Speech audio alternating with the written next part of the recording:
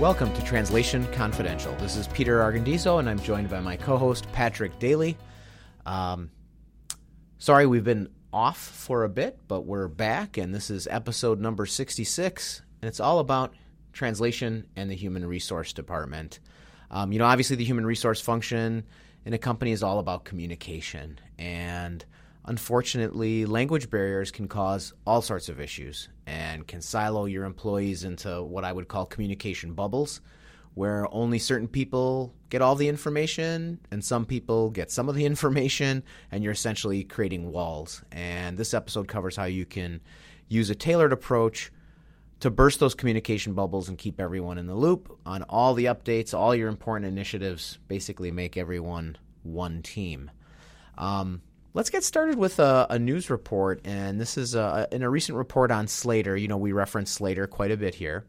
Facebook and Twitter released a paper in conjunction with the University of Melbourne and Amazon, and the subject was, putting words into the system's mouth, a targeted attack on neural machine translation using monolingual data poisoning.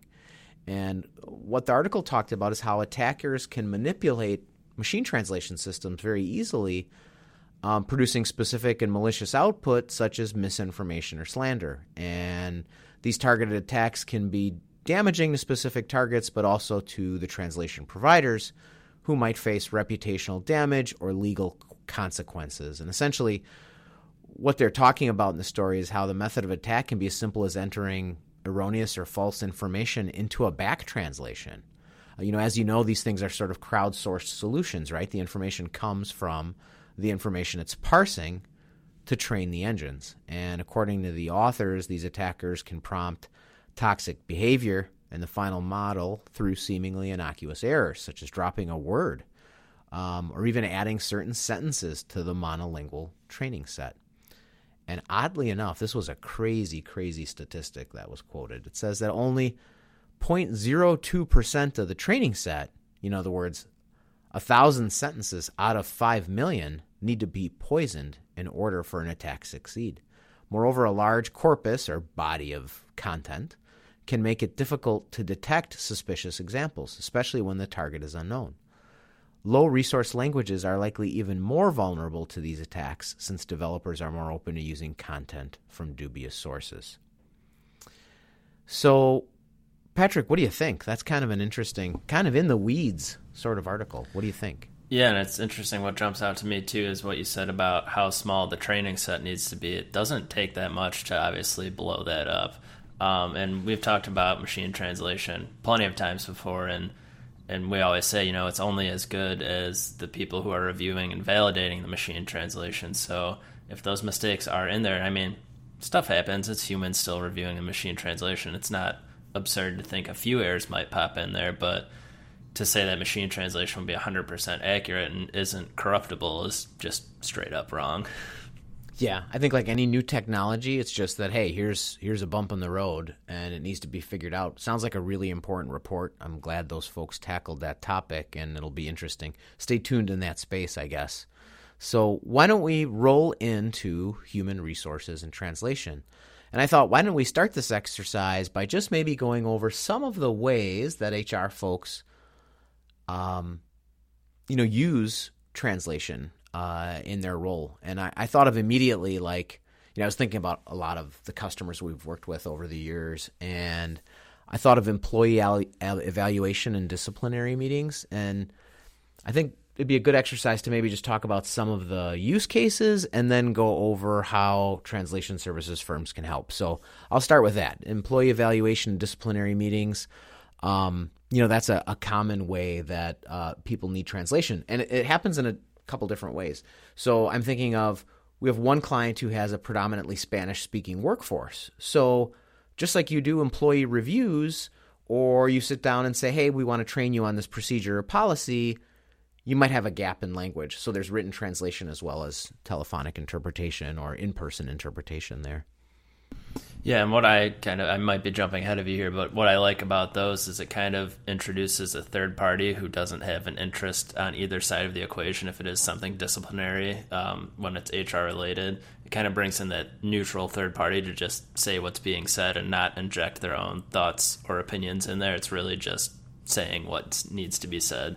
I'm thinking of we do a lot of work for schools as well, and we always joke about parent-teacher conferences when they make the student be the interpreter, and the student can say whatever they want because the parent may not know what the teacher is saying, so they can say, oh, I'm a great student, I'm A pluses in everything, and the parent has no clue because they don't speak English like the student and the teacher do. So I think it's interesting to get that third party. They're neutral, they're just saying what the other people are saying, they're not injecting their own whether it's agenda or opinion, whatever it might be in the middle there.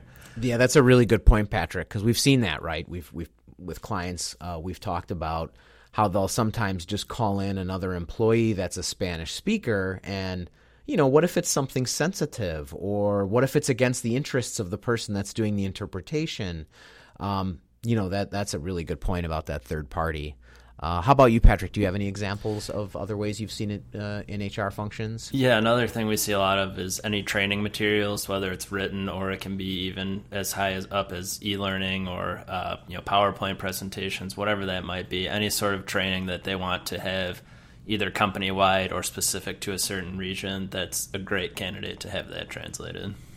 Great, and I was thinking as well about HR communications, like think about benefits. And again, interesting because we work with firms that are multinational. So, of course, they might have employees in Spain or employees in French-speaking Canada, or so that, takes on a different role in terms of benefits. But we also have a lot of clients that are, have employees here in this country that don't speak. Like, gosh, in Chicago, right, we have a lot of companies that have Polish-speaking, Russian-speaking, Spanish-speaking, Korean, all these different languages, and you're trying to express your benefits packages, that roles, benefits packages, changes in work schedules. Gosh, with COVID, like safety requirements, all those sort of things.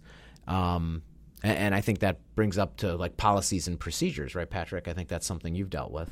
Yeah, we see a lot of that. Typically, those are written policies and procedures, but this kind of borders on legal stuff as well. How do you request time off? How do you use this system when you're at work? So if you've got other employees, like you said, I like your example of Chicago and how many different language pockets we have here. Your employees need to know what to do, and you can't call it incompetence when they can't understand what's on the page. If it's in their language, they'll probably pick it up a lot faster. So that's definitely two important things, policies and procedures. Again, those are great candidates to have translated. Yeah, and then I thought also of like a company's intranet, right? That they may have, just sort of a collection of all their content, all their articles. You're talking about holiday parties and new product releases and a letter from the CEO, and it might all be published through an internal intranet. It's kind of a scoop up of a lot of the different topics we've covered, but that brings up other technology challenges, right? So I was thinking, all right, well, we've gone through some ways, and I'm sure we haven't covered all of them, but we've gone through some ways that HR companies use translation, and I thought now we could talk a little bit about how do translation services help.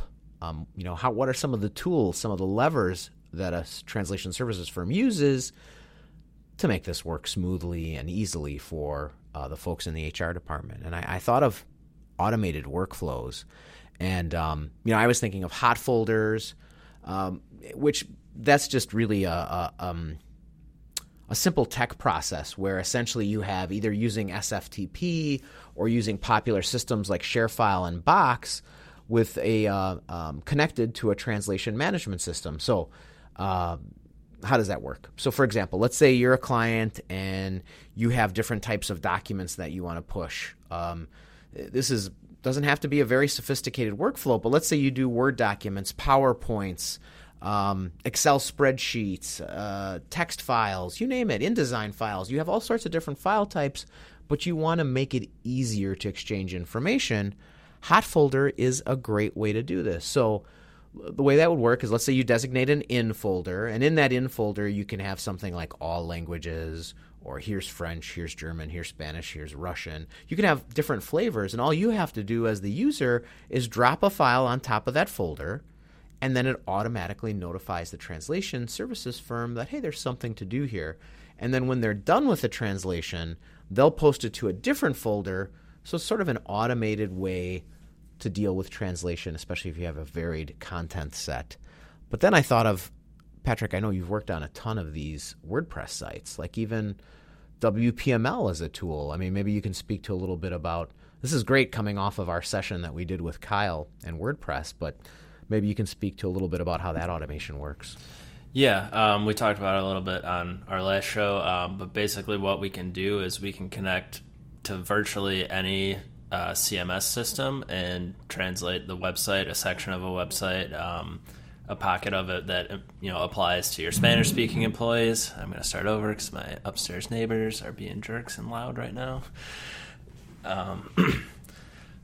So, Patrick, tell me a little bit of how WordPress can help a client. How does that automation work? Yeah, absolutely. So basically we have connections to WordPress websites we can hook directly into the CMS, and virtually any CMS we can connect to. It's a similar kind of workflow to Hot Folders. It's just through a web CMS platform. But basically you get the shopping cart view, you pick the pages or posts that you want translated, you pick your languages based on those, and then you can just send them right over to the translation provider. So that's a slick process as well. Maybe you have certain sections of your website that only apply to a certain region. Super easy to just, like I said, shopping cart mentality, pick up those pages, say I only want it in X language, and away goes the translation provider.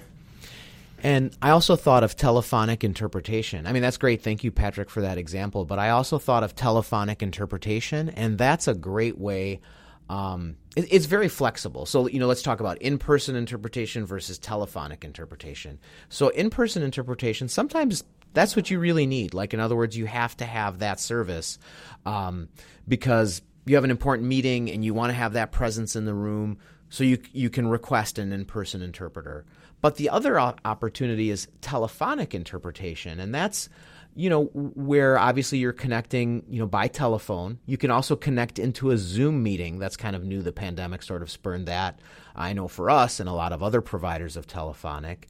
But what's great about that is the flexibility. So in other words, you don't have to have a scheduled time, which is really important, because if you're doing something disciplinary, you're like, I want to schedule from 2 weeks from today, maybe you want to talk about it right now. So you call this employee into your office, dial up on the conference phone, a speaker phone, or even via Zoom connection, however you want to do it, and plug the interpreter in so that then you can speak in real time about something that happens in the moment. And what's nice is there's no cancellation fees, and it's more flexible. So that might be a good solution for a lot of our customers. Yeah, we also have a kind of a hybrid approach too, which is it's run through an app, and basically they have the interpreters on standby and they're interpreting, video simultaneous interpreting, but you can basically just click on what language you want to hear and you'll hear that audio feed in that language as well. So we've got, full on in person, we've got a little bit of a hybrid approach, and then there's the other one where you just kind of set the speakerphone down and go from there.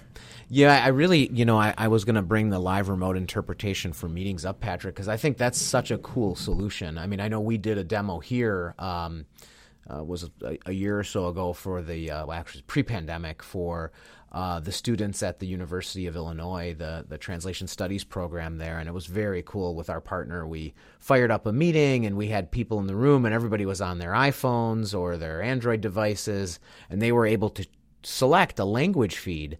So now that we're hopefully having meetings again, that comes up. But it can also be done virtually, right, Patrick? So if that's like a big Zoom meeting and you have people speaking 10 languages, you can easily plug that into a meeting, from what I understand. Right, exactly. And another way we do a lot of projects too is kind of after the fact, maybe a meeting, this may change too post-pandemic, but it was recorded, just in isolation. You're done with the video, you're done with your presentation, and now you want either voiceover on that or narration, or you want subtitles on that so that your worldwide employees can watch it and understand what's going on. So that's something we do a lot of as well, is pre-recorded videos or any other pre-recorded content, whether you want narration or subtitles. Obviously, those come at different price points. And quite honestly, I I'm a huge fan of subtitles. Even when I watch anything right now on TV or streaming, I always have subtitles on. I feel like it just makes my comprehension go through the roof. I don't really miss anything and have to rewind anymore. So I'm a huge fan of subtitles and how powerful those can be. That's really great, and that dovetails pretty well into to e-learning. That's another great initiative that we do for a lot of clients, and there's so many different platforms, right? Some people will just do PowerPoint presentations with recorded messages, or some people will do, they'll use a tool like Articulate or Camtasia, or Articulate Storyline, I should say, or Camtasia or Lectora. Obviously, there's so many. iSpring, that's another one. But basically all that is you've all taken this type of course where, some of the topics like sexual harassment or anti-bribery and corruption, inclusivity, any of these topics that you're teaching, or it could even be something super specific like how to use an application, or we've even done some for some pharmaceutical companies like this is our sales strategy on how we're going to sell this specific drug. The topics could be anything. But what's cool about those projects, right, is that you've got voiceover, you've got on-screen text, you've got graphics and images that need to be done. Those projects can be pretty complex, right, Patrick? Yeah, absolutely. And for those, it's definitely important to talk with your provider, talk at the beginning of your project, really hammer down that scope, because these projects, like you said, are complicated and they tend to take a little bit longer because of the complexity. So we want to get all those details out of the way on the front end so that by the time we give you the final product, everything looks perfect and you're ready to roll out that e-learning. Great. And then we briefly mentioned intranets, and I think some of the complexity there, again, that's kind of a larger scale communication system that companies will use. And of course, the complication there is, how do you exchange the content? How is the user going to quickly log in, be able to identify what's new, or what's new or modified, and send it out for translation? And that's where your translation service provider can step in and come up with a workflow to quickly identify that content. How is it submitted? How is it collected? Is there a client review process? Kind of the devil's in the details, but there's workflow automation to make that easier. Yeah, it's definitely important to really test that workflow as well to make sure that it works. You want to do maybe a dummy pass on the translation, just go a round trip test to make sure that everything works, make sure the development team is seeing what they need to see when they import the translations back in. So like you said, workflow on those kinds of projects is super, super important. And Patrick, we've come to that point in the episode where I always ask you the same question. We're very predictable on this show, but I think it's important to talk about key takeaways. So what would you say is the key takeaway for this topic? Yeah, it's something we didn't really touch on, but I think it's still worthwhile to bring up. I think it's important to consider as an organization, as an HR department, what is your absolute highest priority of what needs to be translated, and you can kind of work your way down the priority list from there. I know it might seem like a little bit of a burden to be like, oh crap, we need to translate all of our HR policies. That might be like, whoa, you might be a little shocked at the number you see, but really identifying those high priority or value pieces, getting those translated first, and then kind of trickling down. We didn't really mention it, but obviously we use translation memory, which will help bring your costs down over time with repetitive content. But also some things may not need as high of a level of service as others. Maybe policies and procedures, those are high priority. Those have to be 100% right. And we'll use, obviously, the highest level of service, but maybe something a little bit lower of, hey, we're having a party on Friday. That might be a little bit easier thing to translate. We can get away with a reduced workflow. So really just talking to your provider, really figuring out if it's a super high priority job or if it's kind of a little bit lower on the priority list. I like that, Patrick. Yeah, and for me, the key takeaway is really that communication piece. And I think that, as an HR administrator, it's important to know that, hey, the last thing you want to do is exclude certain parts of your population from getting the message. If you sort of, if you through translation, you can embrace all your team members, and I think creating that connectivity is really, really important. And you bring up a great point with budgeting, and I think pick something, whether it's an employee newsletter or Just something to dip your toe in the water and get started, and make sure to commit to it. Make sure to commit to a timeline. How quickly, like the English releases, will we then have the translated versions in 24 hours, or will we release them all at once so we can show importance for all the languages in an equal fashion? I think that's important, and I think once you choose that path, if you continue on it, you're going to really communicate to your messages how important everyone in the company is versus just those that only speak the major language or the predominant language in the company. Patrick, any last points to add before we wrap up this episode? No, I think we covered a lot, and like you said, the goal of translation through the HR department is to make everyone feel welcome, make sure they understand what's going on in the organization. So there's only positive things can come when you translate HR related materials. Great, thank you. So then for this episode of Translation Confidential, this is Peter Argondizzo and Patrick Daly wrapping up. We'll look forward to seeing you on our next episode, which is all about maximizing your investment in translation.